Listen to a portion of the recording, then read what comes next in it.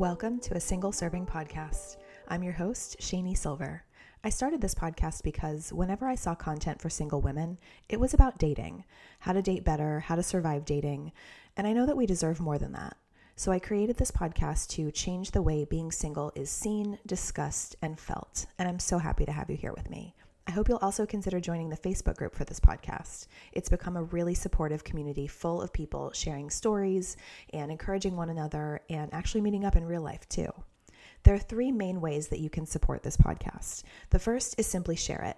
Share it with someone who needs to hear it, share it with your family, share it with your friends, anybody who could use a change in perspective when it comes to being single. The second way is you can rate and review this podcast on iTunes. It takes 2 seconds and it's a huge deal that really helps podcasters get more visibility and continue to do their work. And then the third way is you can become a patron of mine on Patreon. Patreon is a platform that helps independent creators earn money for creating the work that people enjoy. So there are multiple tiers that you can join, but my favorite one is a $5 tier that comes with an extra bonus episode of this podcast every single month. So there will be a link to it below. Check it out. And in the meantime, thank you so much for joining me. Hello, lovely, lovely podcast listeners, and welcome to this week's episode. Before I do anything else, I want to extend a very special hello to a listener of mine named Miri. Miri, I want to say get well soon. She will know why. And I want to also say thank you so much. Miri recently sent me a list of all of her Parisian travel notes because she's heard me talk about going to Paris on the podcast so many times.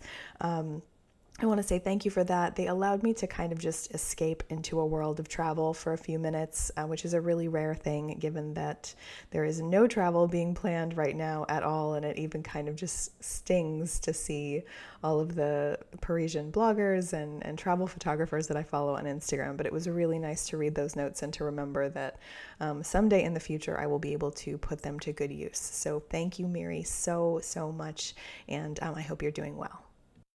My guest on the podcast this week is Francesca Spector, and Francesca is the founder of a platform called Alonement. And in a lot of ways, Francesca is doing something similar to me. She is taking a word and a concept that has been societally fed to us as a negative, and she's turning it into a positive. She's having a much more broad and productive discussion around time spent alone, and I love her work.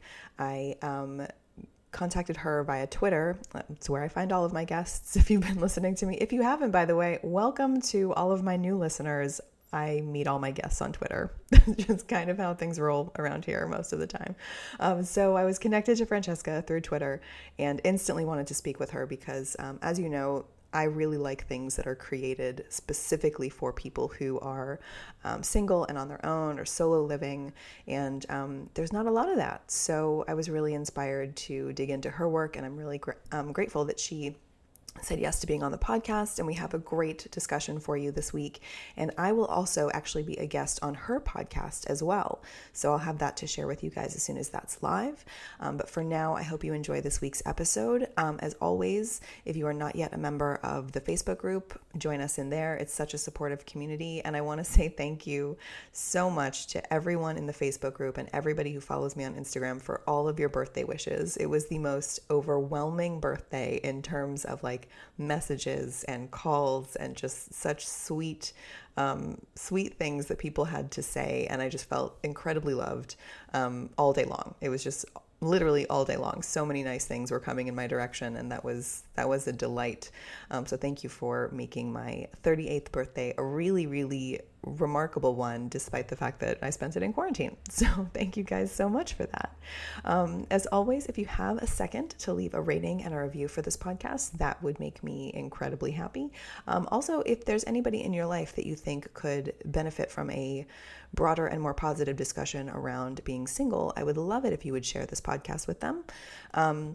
I also hope that you will get in touch with me via email if you have topics that you'd like me to discuss, if you have questions for me, if you have guests that you'd like me to interview, please feel free to email those to me at any time. My email is asingleservingpodcast@gmail.com. I write back to absolutely everyone, so please feel free to get in touch. I would love to hear from you. And also, before I start the episode, I want to say thank you to all of the Patreon patrons who are very literally the reason I get to keep doing this. Thank you so much for your support and for all of the positive things you have to say, all of the encouragement. And just by being my patron, I feel very encouraged by you and very supported by you. And I want you to know how special it is that you guys are supporting this work, because it means a lot to me and I want to be able to do it forever. And you guys are how I get to do that. So thank you so much. So now I will go ahead and start the episode with Francesca Spector. How are you? I'm doing great, thanks. It's pretty muggy over here. Bit of a grey, typical London day, but otherwise pretty well. How are you? I'm well. I follow so many amazing women in London on Instagram that I've heard a lot recently about the heat and how it's been a little bit sweltering to deal with over there, but it has been here as well. So I felt that we've had that in common over the last few weeks. But today is cloudy and gentle, and I'm very grateful for it because today is actually my birthday. So I'm glad I'm getting a break from the nonsense.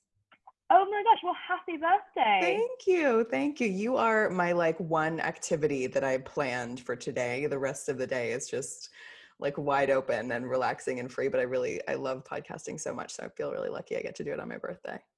Oh, I feel absolutely honored to be speaking to you on your birthday. And so you have a chill day ahead? Yes. Do you have any sort of non-planned plans, any sort of solo plans?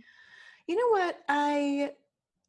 No, I think I was so protective of the current situation and my personal anxiety around potentially getting sick that I wanted to just stay home and not do anything today and know that today I'm not coming into contact with any germs. I think that's what I wanted to do.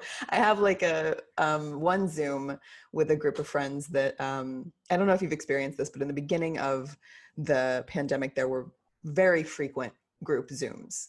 It happened all the time. It was very regular and I could count on it, but then they kind of tapered off into nothing, and people have sort of scattered a bit. So I asked if we could have a quick Zoom this evening for my birthday, and some friends said yes. But other than that, it's just going to be me probably cooking a lot of really summery things that I happen to love. And I'm a lemon dessert person. I know not everyone likes lemon.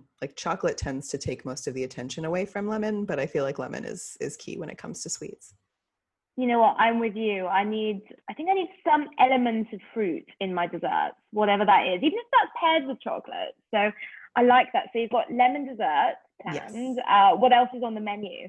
I think I'm going to do a summer caprese with tomatoes and peaches and whatnot for dinner this evening. I think I have all of this really good fresh stuff in my house, which is keeping me feeling like it's a bit like normal life and not pantry pandemic cuisine. I think is what's happening. Yeah. I ate an entire watermelon for breakfast this morning with a spoon because it makes its own bowl. It's the perfect solo food. That has blown my mind. That is so true. I've done pineapple rice where you put it in the pineapple, but yeah, you're right. It's a self-contained, fruit and bowl. It's amazing. I mean, the mini watermelon is the single girl's ideal food. It's its own bowl. It's one person serving. It's absolutely fantastic. I love it so much. I like any kind of single serving vegetables. They sell these little baby cabbages at my grocery store and I'm it's my size. It makes me so happy that I'm not wasting a cabbage the size of a basketball. That really makes me happy. This is great. You know what? I think in the UK we're shortchanged when it comes to mini fruit and veg. I've never seen a mini watermelon. I don't think I'd ever seen a mini cabbage. I mean, I'm just going to the supermarket and, having to freeze things or waste things. And I think this is the revolution. Are you so sick of wasting? That's one of the most annoying things for me about living totally alone is that I don't like waste. I really, really do not like waste. And so much is sold in family-sized proportions. And I think only in the last 6 months or so, we have a grocery chain here called Trader Joe's. And they were only selling shallots and garlic in multi-packages. You couldn't just buy one head of garlic to save your life. That wasn't allowed. And about 6 months ago, they released the garlic into single serving purchases. And I was yes, it's a victory. I Instagrammed it. I was so happy that I didn't have to waste shallots and garlic that I could not cook within the time span of their ripeness. If those things are ripe, I don't know. Before they rotted. That's what that was. Yeah. Yeah, I think this could be the revolution. I mean, you know, it's if they can get it down so that we're not wasting a ton of packaging, and that they can do single servings of things, which they can because you know it could all be sold loose, then that would be fabulous. I I think, agree. yeah, I think that I agree. It is one of my probably biggest cons with living alone. You do the thing where you end up eating the same meal for like 3 nights in a row, which you know life is got to revolve around food to some degree, and that makes it a whole lot boring, especially in the pandemic when really you know a lot of my day does revolve around cooking. Oh, I know. The secret to avoiding meal boredom, particularly if you do meal prep as a single person and you have to repeat, the secret is sauces. Varying sauces, either homemade and kept in jars, or whatever kind of like freshly made dressing or sauce that you can vary. I do a lot of things in bowls. I do a lot of salads. I do a lot of like either grain bowls or something like that. And I will always mix up whatever sauce or seasoning or topping or something that is gone. Like by day 3, we need to mix it up. And that's what's kept me not being bored and hopefully preventing waste. Well, God, I look forward to your spin-off food blog. Oh, you know what? I really want to do one. I do lots of food Instagrams, but I don't have a blog because there's so many. I mean, you know this, you're a content creator. Like there's only so much you can feasibly do that makes sense and won't drive you crazy.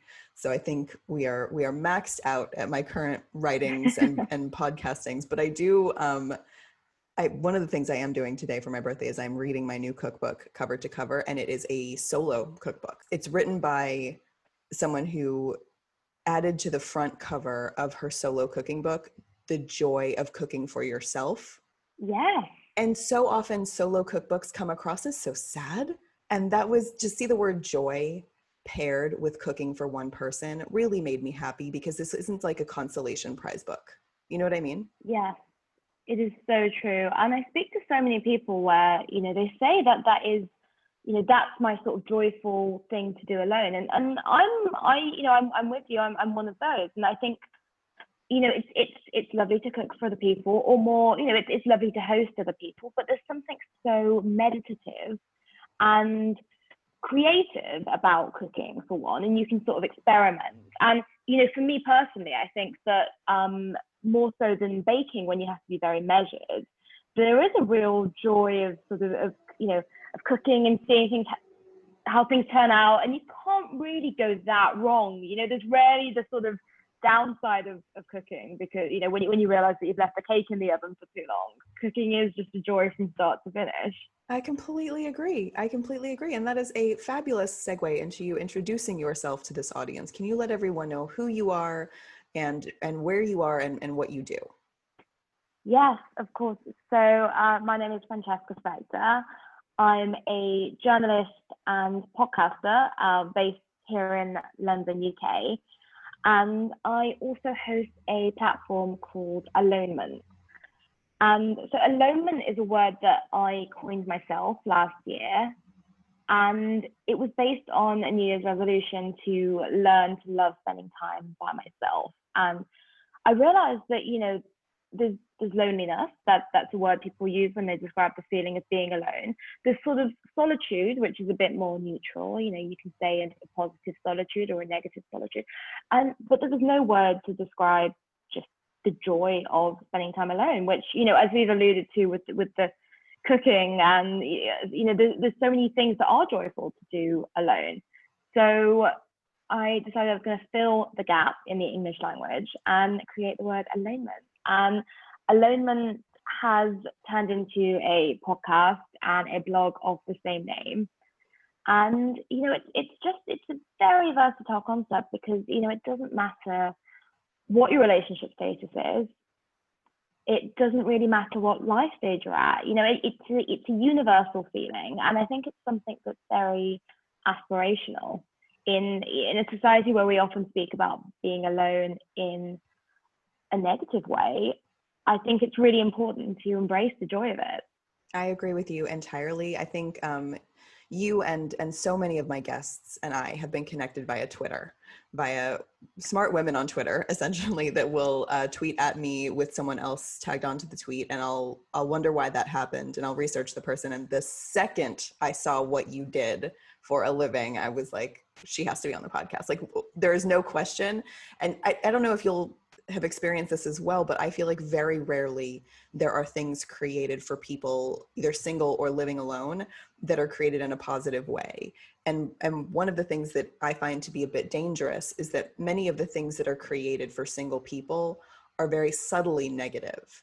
So one of the reasons this podcast exists at all is that I was really tired of only seeing content created for single women that was about dating. It was only how to date better, where to go on dates, like how to survive dating because it's a thing we have to survive or whatever. Or all I ever heard about was dating apps. Try this dating app or this dating app, or I get pitched new dating apps weekly. And when that's all you hear, when that's all the incoming, there's this subtle undertone of that assumes you're missing something. It assumes from the very start that you don't have something that you need, and we're not going to make anything else for you, and we're not going to celebrate you until you have this thing that you need, and then you can start living a real life. And that makes me very upset. So I like creating things that are positive for single women and single people, whatever gender you identify with. This is for single people, all of them. And it's positive, and it's even more than positive. It's just like real life. It's real, full life. And so when I saw what you did, I had to speak with you because I think it's so rare that somebody comes at time alone and singlehood and this space in our lives and time in our lives from a positive perspective, and isn't just, it's not a one-off. Like, you're building a space around this. You're building a world around alonement, which I think is really beautiful. So thank you for joining me on the podcast today and chatting with this lovely single community who are going to be so excited to hear from you. I'm so thrilled. Oh gosh, well, thank you. I mean, I'd already been aware of Single Serving, of your podcast and your platform. And, you know, I love what you do. I love, as you say, the bringing positivity to something which completely stupidly is so often seen as a problem to solve. You know, it's being celebratory of the state of your life that is being single. And to me, you know, I've been single for a year and a half. And I can honestly say, you know, I've had wonderful relationships, but you know, I can say that the last year has been the happiest of my life, and it's, you know, it's better than that sort of honeymoon period of a relationship because you're getting to know you, and that's really exciting as well. I think there's really something to be said for that time being single, and you know, I think that. I don't know what the stats are on this, but many people spend the latter half of their lives in, you know, a sort of longer monogamous relationship, and to assume that the time that you're not in one isn't valuable is really doing yourself a disservice. I think that while alonement has never been only around being single, I think that I consider this time a complete petri dish for exploring alonement and exploring what I like and what I need. And I think that, you know, if and when I am to get into a relationship, then that can only be something that complements it, not something that, you know, I think people often look at single women particularly and they feel very threatened. They think, oh, you know, you only serve yourself and you're not this sort of self-sacrificing, you know, Mother Earth type. And I think that's so wrong. I think that you can give so much more to other people, and not just in a relationship, or, you know, a motherhood sense, but in a you know, to the wider world, when you have explored what you like and what your values are and what your unique purpose is to give back. You know, I mean, with, you know, for instance, with your platform, you give so much to so many people, you know, single and otherwise, by showing the single experience. And I think, you know, being single, I'm sure for you, has been a really fruitful time to be able to do that. The last couple of years have been. There was about a decade where it was horrible. It was really hard, and it was really relentless and really punishing. And after about 10 years of it, I just kind of couldn't I couldn't let my whole life be about that anymore. I was adamant that there was more purpose to my life than just trying to find a partner. I had to be here for more than that. I've never thought that I was just on earth to like swipe my life away and go on like, I call them wet toast dates, just absolutely unappetizing, just so I love not fun. that. I can't stand it. And you know what? I haven't been on one in like a year and a half because I stopped that. I got off that hamster wheel of like that constant search for another person. And life has been so much happier since. A kind of happiness I would argue that I didn't even experience when I have been in relationships. This is a whole new kind. And another reason I like your platform, and you should know there are quite a few people that listen to this podcast too that are in relationships, but I like that your platform also acknowledges that alonement is still something to enjoy when you are partnered. And some of my favorite couples is a weird phrase, but like some of the couples I look up to and admire are the ones that maintain their sense of individuality and have absolutely zero sense of like possessiveness or clinginess over the other. They maintain a full life of individuality and they have a life together and they don't have to choose. They can have both. And I like that your platform specifically speaks to that as well, as like you're helping people develop this as a skill set. And I think that can only help both singles and people in couples alike. Absolutely. I mean, I so believe in that, and I so agree with you. I inevitably end up third wheeling quite a lot, which is seen as a sort of negative term. But God, I adore it. You know, some of my best nights in the last year have been third wheeling with my friends and their fiancés, my friends and their partners, and I think that the couples that I really admire, they're the ones that can be at a party and, you know, they'll, you know, you'll catch them doing that sort of very romantic smiling at each other across the room, but they're able to sort of be apart and not attached at the hip because I guess they spend most of their time together if they cohabit, and you know that they have the confidence to start with. Because I do think sometimes it's a confidence thing and a security within the relationship to sort of, you know, mingle around. And yeah, it's being able to exercise yourself as an individual. And the other reason that I really love seeing that in couples, not just because it makes them really wonderful people to third wheel with, because you feel very comfortable as a third person, but also because I find it very aspirational. Because, you know, I don't think I've personally ever been able to achieve that level of independence and security in a relationship that I would be able to sort of be away from my partner for the whole of a party or something. But I think that at some point I would like to have that. I would like to be able to exercise my alonement within a relationship. And I look to these couples and I say, God, tell me more about how you're doing that. You know, tell me more. You decided to go on holiday separately for a couple of weeks. That's really great. You know, how do you communicate that to your partner that's so that no one feels offended? Or, you know, how do you have those discussions? How do you facilitate it? Because I want in. Right. Exactly.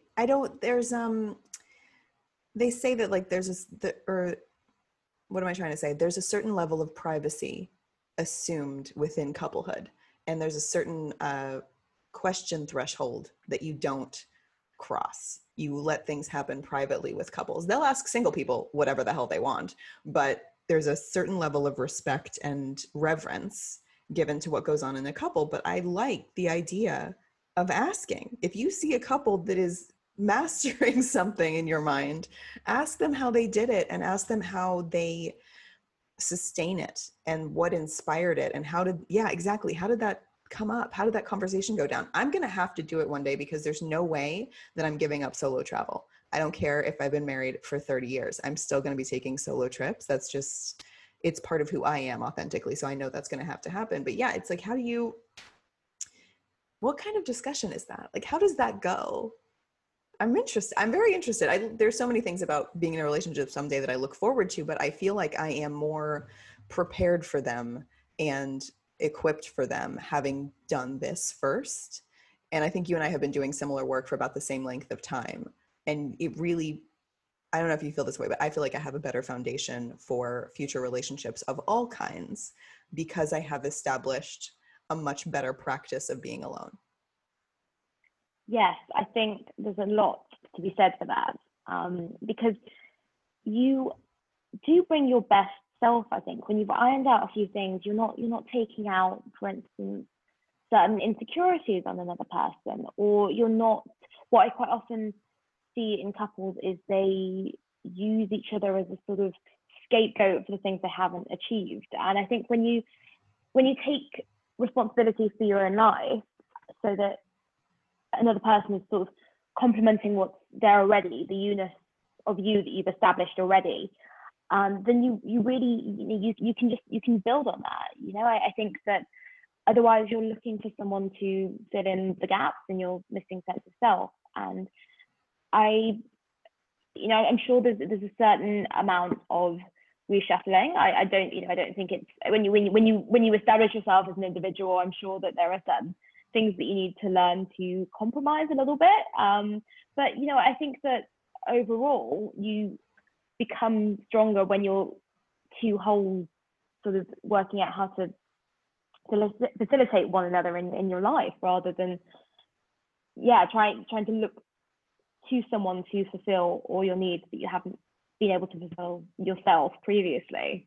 Absolutely. And I want to get into alonement because I think it's a new concept that a lot of these listeners have not thought about for themselves before. So tell me, what was the biggest lesson about being alone that you had to learn in creating this space that you are? Okay, so I come to alonement so it starts off, I mentioned a little bit earlier, as a New Year's resolution in January 2019. And I knew I was an extrovert, and I knew that because I'd done a personality test in high school, which had told me that I was an extrovert. So I took that so literally, and I assumed that meant that I didn't need any alone time. It was purely functional. It was like, you have to be alone when you travel from A to B, or you have to be alone when you brush your teeth. But genuinely, it didn't really hold any value to me. And I think the biggest alonement lesson I learned was that everyone needs alonement. Everyone needs some alone time in order to discover who they are, really, and to achieve their best state of well-being. And I think, going from a place where I thought it was something that only introverts needed, and I thought, it's so strange that they choose to be alone rather than with their friends, or rather than with a partner. I realized I needed it, and I realized how, looking back, how much it had affected previous romantic relationships, and it just affected me in terms of not doing things that I'd wanted to do. I hadn't gone to see films that I wanted to check out at the cinema, or I hadn't traveled to places.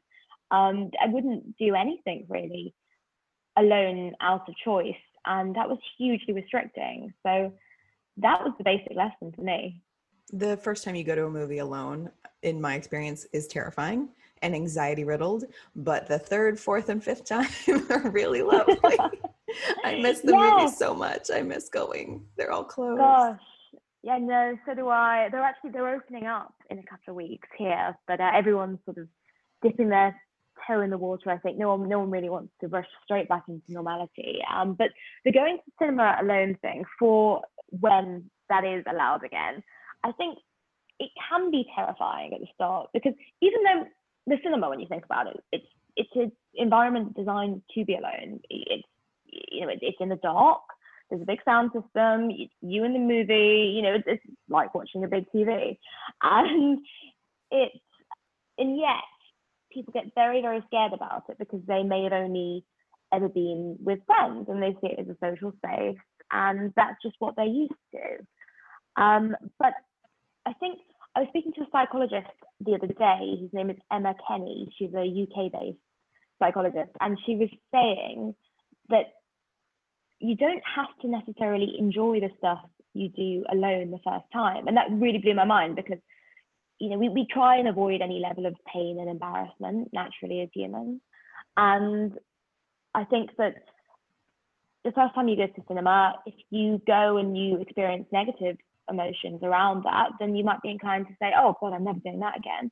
But actually, I think there's something to be said for conquering your fears, because it's so liberating. And even if you don't then go every week, you kind of, the next time that you want to see a movie that's really niche and your partner or your friends don't want to go with you, then you kind of think, I can do that. And it's really, really empowering. Absolutely. Absolutely. The removal of fear is always so empowering. And it's, in addition to conquering a fear, which I think if you're afraid of something, you're allowed to be, and you don't have to conquer all your fears, but there is an education that happens when you do something that you have previously been avoiding, and you learn that it is less scary than you imagined. And to that extent, I believe in conquering fears. Like, I have a terrible fear of falling. Skydiving is just simply something I'm never going to do. There is no drive to conquer that fear. I like that fear. I think that fear keeps me pretty safe.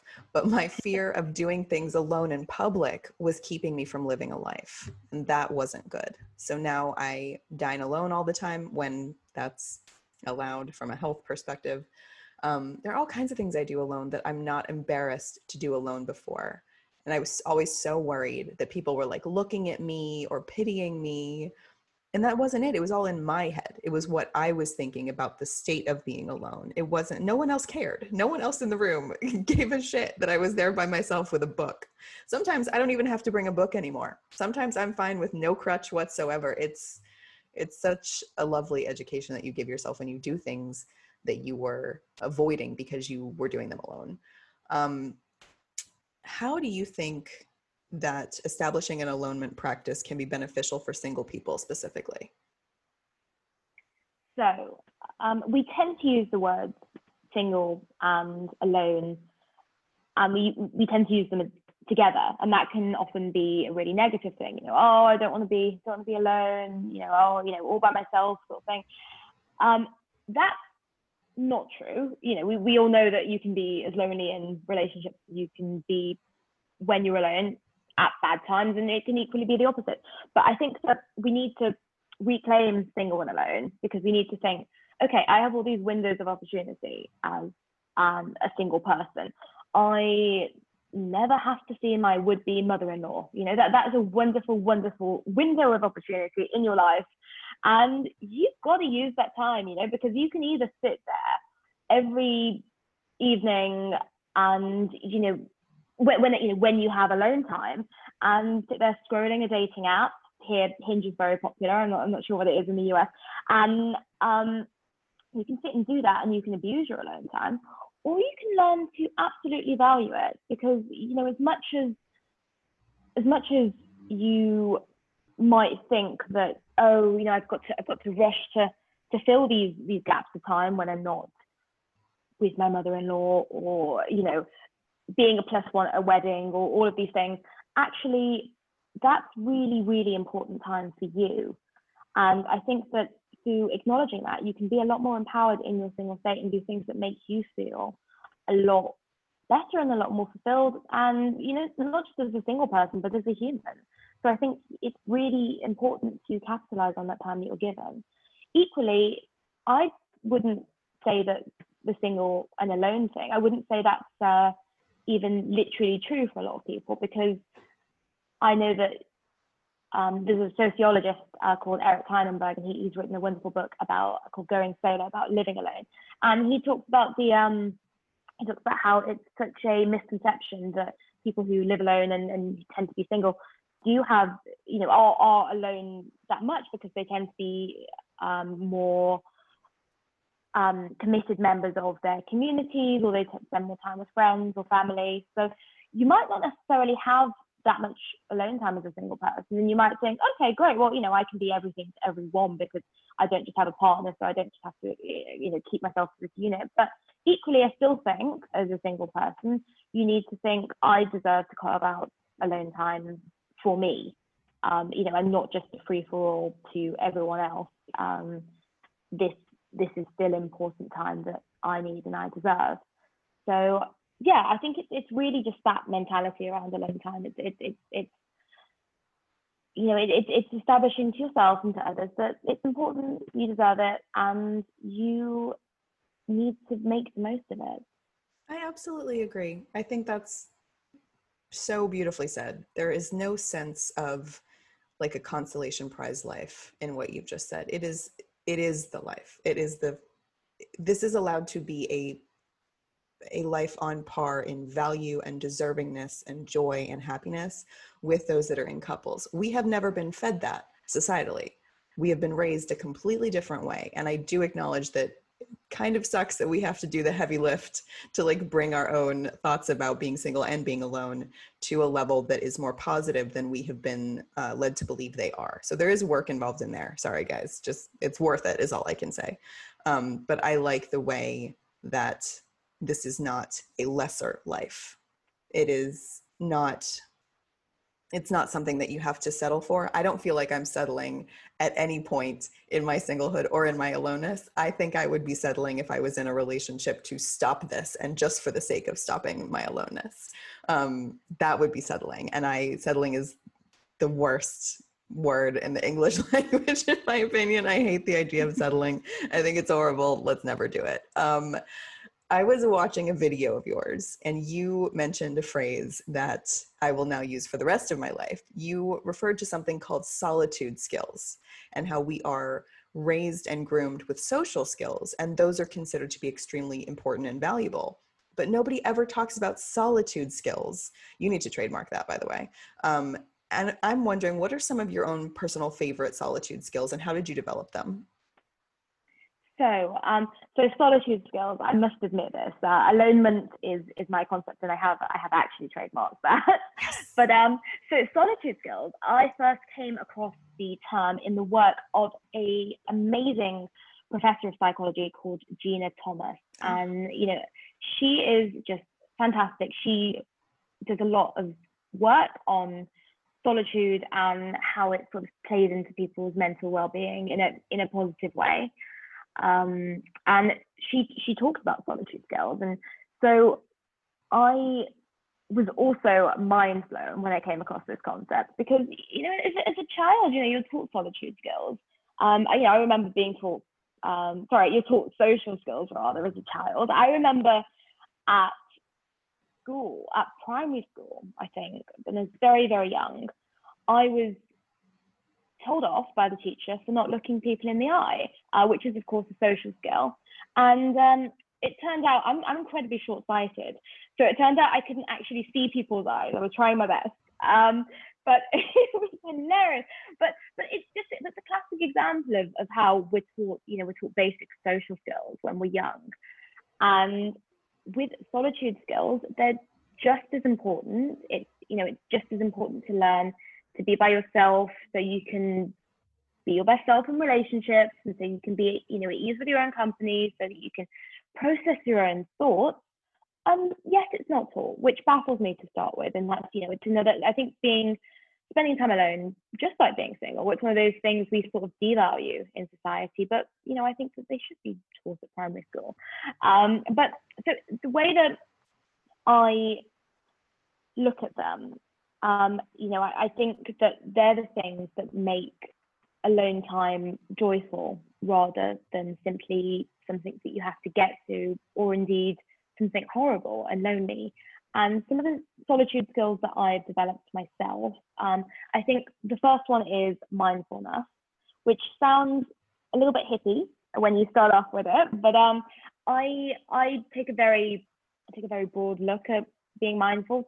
To me, it's being mindful of my own emotions, and the way that I, as a writer, do that is by keeping a diary. So, for instance, at the start of lockdown, I actually had coronavirus, so I was quarantined for a week with that, and I even I found it very daunting because I was living alone. I had a virus, which for me was quite mild, but it was still very strange, and it was sort of getting used to that. And I applied the solitude skill of writing in my diary every day, and also so writing my diary, but also gratitude journaling at the end of every day. So I would I'd write my feelings in my diary. I'd sort of process how I was feeling. If it was if it was a bad day, at least I knew that I at least had sort of worked out why that was and how I was feeling and how I could work through that. And then gratitude journaling was a really brilliant thing for helping me live for each day, and be in the moment in that way. And that's how mindfulness came to play for me. For someone else, it might be meditation, or it might be, coloring in, or something that just keeps you in the moment.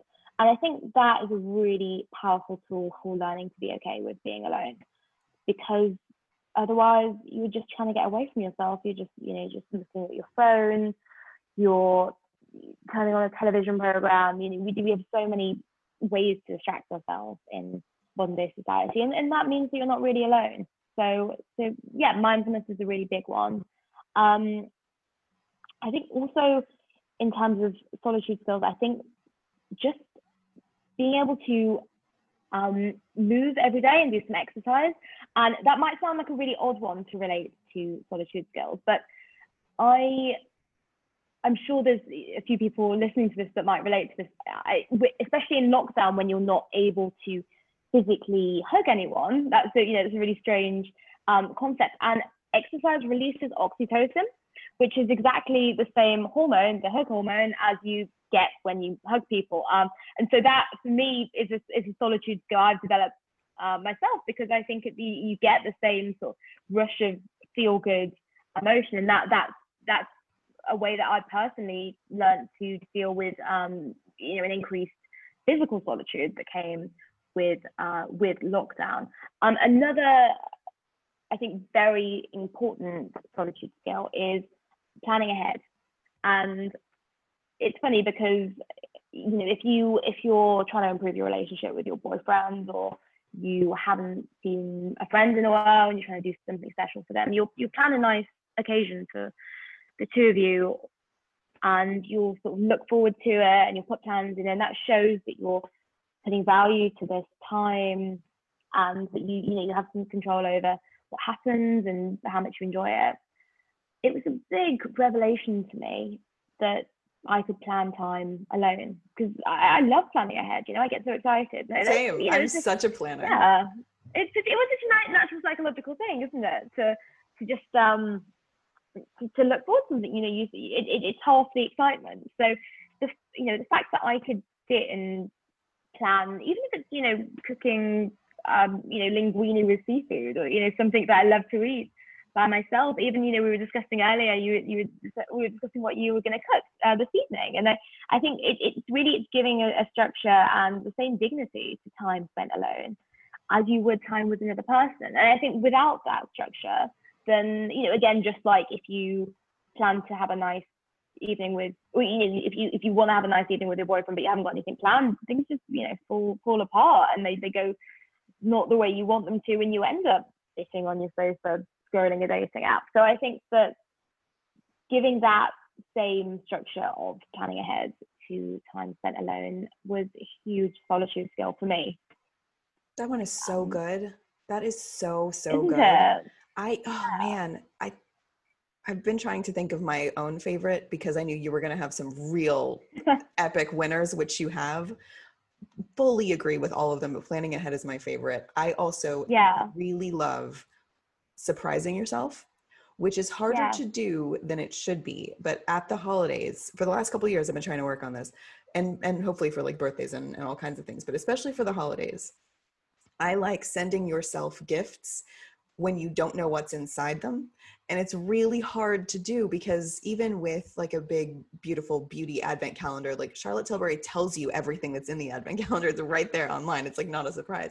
But there are certain ways, like subscription boxes, you don't necessarily know what's going to be inside them. There is a bookstore in Los Angeles here that you can, you indicate your book preferences, and they will send you a whole box full of like custom picked books for you, and you don't know what's in it. And it's wonderful. Such a lovely treat. And that also, you have to plan ahead for something like that. Like I had to research for months to find a variety of like self-surprise gifts for single people to buy for themselves. But you're so right about that. Structure builds in not just like a sense of accomplishment that you've done something really nice for yourself, but you look forward to it. You know that it's set. It's like there's that scaffolding around something lovely just for you, I think is so valuable and so important. And I had not thought about that, about putting any kind of plan ahead structure to your alone time. My alone time is so like open and free and unstructured, as is my birthday. And now, like, while we've been talking, I'm like, no, I want some plans today. What am I going to do for myself later? And at what time? And I'm more excited about the day ahead. I'm still excited about a relaxing day with nothing, but I also, that does add an extra layer of like things to look forward to when you really put some effort into it. I love that one. That is so good. Well, it's, you know what, I love that you use the term scaffolding though as well, because that's so, you know, it is so true. And we just, because we don't, you know, that's why it's important to talk about it. You know, I like the idea of the, you know, the self-surprise gift sort of thing. I think that once you trade ideas for college skills and developing your elopement, then it doesn't have to be a completely private thing that you never talk about with anyone. You know, we trade ways to, we trade different methods to show love to our partners, and we talk about that. So why don't we trade ways to show love to ourselves? It's an important discussion. And I think also when you were talking about the self gift, you know, I think that if you have a structure of that and you have a framework of how to show yourself love and how you feel good, then that's also quite nice when it's, you know, if and when you have a romantic partner that enters your life, you can say, this is the way that I like to be showing love. Because otherwise you're sort of, you know, you can be demanding all sorts of things and you don't really know, you know, if you want it because you see that someone else's boyfriend did it for them, or if it's just what you saw your parents do. You know, you've got this, that's the thing about self-love. You come to it and you create a foundation for how you want to be loved as well. This time is so valuable for that. There is so much trial and error and personal growth that happens during relationships, because a lot of people get into them in their 20s. And I'm 38 today. And the amount of personal development and growth from 28 to 38, I am an unrecognizable person in a good way. But like, the only thing that hasn't changed is my bangs. Like, that's it. Like, everything else has just been a complete revolution. And I find value in being single today because I've been able to do a lot of things that are important to me in terms of growth and learning and understanding myself prior to partnership. And that makes me happy. Not to say that you can't do these things with someone. I'm just assuming it's a completely different process. And for me personally, it sounds like a harder process, but still one that's worthy of doing the work. I know plenty of couples who their relationship originated in their 20s and they're in their, you know, 50s and 60s now and happy as clams. So it's different for everybody, but you're right that learning what you like now, learning what's important to you now, and learning how to show up and ask for what you want as well. This time is so valuable for that. I don't want to waste it. I don't want anybody who is alone or single right now to miss the opportunity for all the joy and good and learning and just cool things that can happen to you while you're by yourself. And I think that we tend to miss them when all we're focused on is partnership and being with others or being with their person or whatever it is. If all we're doing is chasing that down, especially for those of us that have had a hard time finding it, I think we ignore so much good, and I don't want anybody to ignore what's good, because there's so much of this that is just absolutely delightful. Absolutely. It's so true. I think it's so easy to think of being single as something that you need to rush through. And, you know, I'm very lucky in that most of my friends are in long-term relationships, but they've been very encouraging of my lifestyle. And, you know, it's not just the sort of, oh, so have you met anyone kind of thing. But I know other single women who don't have the same experience, whose parents put a lot of pressure on them. Or I was speaking to a friend the other day who said, you know, I'm recently single, and my friend's first response, they said, you know, it's okay, you'll meet someone else, and that's not it. You know, it's okay to be single. It's more than okay. It's wonderful to be single. You know, I think if someone exits a relationship, especially if the relationship has been making them sad, then, you know, the correct response is congratulations, enjoy your time. Thank you. Thank you so much. I am of the opinion that every breakup that has ever happened needed to happen. I really believe that. If something ends, I don't necessarily see negative in that. I see opportunity in that for learning and for development and for something else good to come into your life later as well. And maybe your singleness is that thing, by the way. Maybe that is the good thing that's coming to you. But I don't believe in negative stigma around a breakup. I think things ending have a very bad reputation and they don't necessarily need to. I think we can call things conclusions instead of endings more often than we do. And maybe that'll help them seem a bit more positive. Of course, there's obviously going to be downsides to when things end, particularly in the case of families and when there's kids and things like that. It's far more layered and involved than that. But I guess I just don't see breakups as bad. I really don't. No, and I think also looking from my standpoint, quite a few of the couples in long-term relationships that I know, they've all broken up at some point. When you meet young as well, that can happen, and I don't think any of them regret that time, because it doesn't have to be a conclusion. Sometimes it's an interval, but the fact that none of them regret that time of singleness, does that not say something for the value of singleness? Oh man, I would say half of the married couples I know broke up at some point. And there was Really? a lot of growth and sort of establishing more of themselves and what they really wanted and understanding what mattered to them. And once they had done that, they realized that this person matters quite a bit. And they both started to show up more in the relationship in a way that was obviously amazing, because then they, decided to be together forever, as one does. What are a few of your favorite things to do alone? And this is speaking in terms of the before times, by the way. Are there things that you do alone that you never thought that you would? Or are there things you enjoy doing alone that are commonly thought of as like group or partner activities? Because I like expanding the breadth of activities for people listening to this that are on their own. Okay, so the basic things that I really love doing alone, and these are quite pandemic proof at the moment. I love going running alone. Although to be fair, I was always able to do that because that always felt like a practical thing. So even though I was a bit scared of being alone before, I was also a bit scared of trying to keep up with someone who's a much better runner than me. So that's always been a really good alonement activity, even before I thought of the concept. And that's, it's mindful. It makes me feel very powerful because I was never particularly sporty. I don't know in my life, so it's a nice thing to be able to do alone.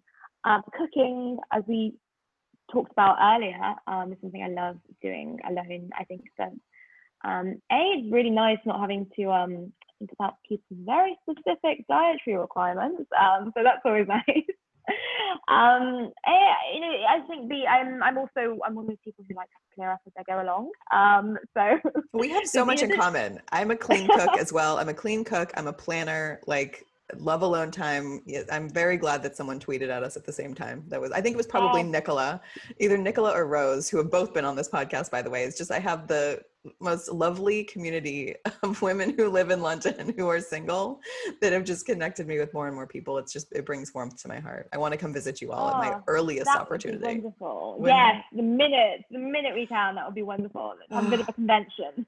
Seriously, there should be a single person convention, or just like, oh man, there's conventions for everything else. Why not this? Yeah, the worst thing is though, it has to be very clearly signposted, because a single person convention would be like a single night, or it would inevitably turn into something that was sort of here's the solution to your problem. It would inevitably become a dating thing, wasn't it? Not if I was in charge. Let me tell you, it would be so clearly not about finding someone or meeting someone. That's another thing. It's like when you're in this single state, everything that you do, the incoming messages, or maybe the ones that you're feeding to yourself, by the way, are, well, maybe I'll meet someone. Maybe if I do this thing that I want to do, then I'll meet someone. And you assign a secondary goal to the activity when the primary goal, the activity itself, was enough for you because you wanted to do it. And when you assign that secondary goal, I use the analogy solo travel a lot. Like if you wanted to take a trip abroad alone and that meant a lot to you, but you also were like, and maybe I'll have a really cute like meet on a train moment with someone as we're crossing Thailand or something like that. And that's fine if you want to think that, but my fear is that if it doesn't happen, your trip will be ruined. And it wouldn't have been if you didn't assign that maybe I'll meet someone to it. If you just lived the trip fully and didn't think of every time we leave our homes as an opportunity to meet someone, it's just a happier way to be, in my opinion. It's so true. It's so true. It's like, when you're a teenager, I was so I went to an all-girls school, so everything was about finding any member of the opposite sex, really. So we used to go out on nights out when we were able to when we were of age, or even when we were slightly not of age. And I think that every night out, even though it was now I kind of think, well, especially now during the pandemic, but now I think it's so wonderful to just go and dance with your friends at a club. But back then it was everyone was secretly like, oh, there might be a boy there, or there might be a specific boy there. And I think that it was sad. You look back and you think that time's wasted. But I think coming back to the strange, the weird and wonderful things I ended up doing alone. I think that when you feel liberated to do things alone, you have so many adventures. So I don't know about a specific thing, but I'll do things that people would not expect you to do alone. Like about a week ago, the zoos opened up here in the UK, which was a really bizarre government announcement. They said, they made all sorts of important announcements, and then they said, and you can go to the zoo, which and I think most people, this is the same day that they announced support levels, so it meant that people from single person households could buddy up, which was nice. But I also thought the zoo, that sounds great. So because I'm self-employed, I can do this. On the following Monday, I booked myself in the slot at Regent's Park Zoo, and I went alone. And it was really fun, because I was not going to do to meet anyone. Funnily enough, I don't think that's really where singles congregate. But I thought, I haven't been to the zoo in about a decade. That would be a fun experience. It was just like a little adventure by myself, and I was there with families. There was a lot of families with young kids, and also a lot of couples on first. Well, not couples so much as would-be couples, people on first dates. And I thought, okay, it looks lovely that the families are going en masse, and his parents look a bit stressed, but I'm sure that toddler is really enjoying seeing his first giraffe. But the couples, they were so into one another. The zoo just became a sort of backdrop to their lovely date, to their sort of quirky date idea. And I was just there enjoying the zebras and the giraffes. It was so nice. But no one tells you, no one, you wouldn't get like a single person's discount to go to the zoo. There's no incentive, or no one really normalizing this behavior. But it's great. And I think the minute that you say I can do X alone, it is sort of snowballs, and you think, why not? I went to see one of my favorite comedians, Hannah Gadsby. I heard she was in the UK. Yeah, so you're okay. You're also a fan, and I heard she was in the UK during Douglas, her latest comedy. So good. I thought, it's so brilliant, because it's on Netflix now, isn't it? Yes, we have it on Netflix. I've watched every second of it, and I will link to it below in the show notes. You have to watch it. She is so brilliant. Oh my God, I love her so much. Great. And at the time, I think I'd seen I'd first come across Nanette, which was her first on Netflix by myself, and I didn't know any of my friends that were into Hannah Gadsby as a comedian. Clearly most of my friends are living under a rock because she's big news.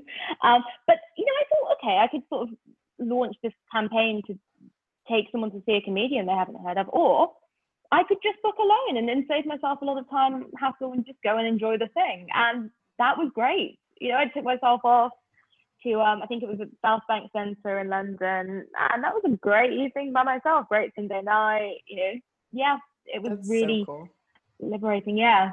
I've done the same thing. I went to go see Daniel Sloss by myself, and I did it on Valentine's Day. It was just like the epicenter of like conquering alone anxieties are just like, let's do it. And it was so, I mean, he's obviously hysterical, but I also like the way that he talks about being single and time alone and how it's not this horrific thing. What's horrific is being with somebody that is not someone you should be with. That's the disappointing thing. That's great. So before I let you go, I love the concept of alonement and I'm fully with you, but I understand that it might be very new and perhaps uncomfortable for single people that are listening to this. What would you say to somebody who is having trouble not just being comfortable with their time alone, but enjoying it? Like, what advice would you give to somebody that is sort of new to this practice?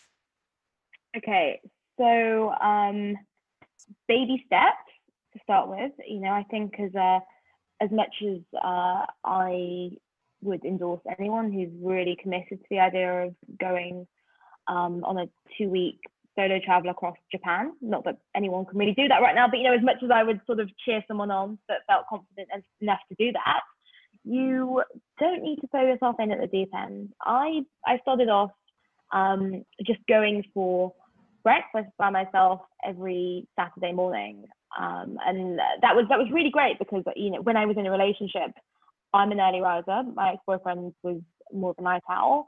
And so, you know, I sit there on a Saturday morning, itching to get out and not really being able to move a muscle because it's a fear of waking him. So I think, you know, being able to do that and do something for me, that was a really great thing to do, and not too scary at first, because, you know, remember, I was the most scared of being alone, even though I lived alone. You know, I'd mostly been cohabiting with my ex-boyfriend, and I think that I really needed to do very small things, and even that was daunting, you know, going and asking for a table for one. But I think that I did that, and I found somewhere that I felt very comfortable at, where, you know, the front of house staff didn't raise an eyebrow when I asked for a table alone.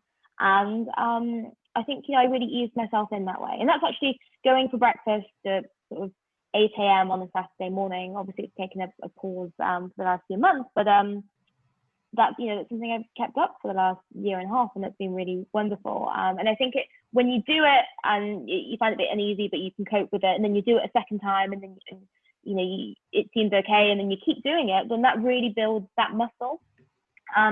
So I would really, you know, I'd really find something you love, find something, you know, specifically that you couldn't or didn't feel you were able to do when you were in a relationship, if you're newly single, and, you know, and do it, you know, celebrate being single that way, not by plunging yourself into something that you might easily develop a negative association with.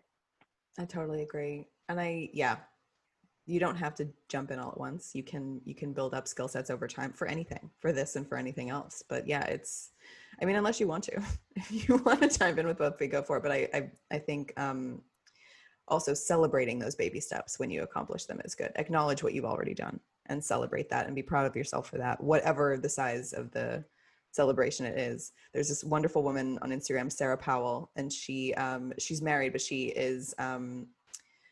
she celebrates the small stuff very well. She actually teaches classes on this about self-celebration. And she has this wonderful live Instagram every Tuesday and Thursday morning. It's 11 a.m. in the UK where she is, and it's 6 a.m. for me here. And I go every Tuesday and Thursday to 11sies is what she calls it. And it's just this celebration of small wins. It started because of the pandemic, because everyone was just riddled with anxiety and so scared, and it was a very isolating time, regardless of whether or not you're living with people or by yourself. It's insane. And so 11Z started to celebrate those small moments of victory. Even if it's like, I did the dishes this morning, she will celebrate the hell out of that because she's so proud of everyone for those moments of accomplishment. It's so nice. I will link to Sarah Powell as well, because I think that's a great single person resource or couple person resource. She's delightful for everybody. Yeah. What do you wish more people knew or understood about being alone? I wish people understood how much you get from it.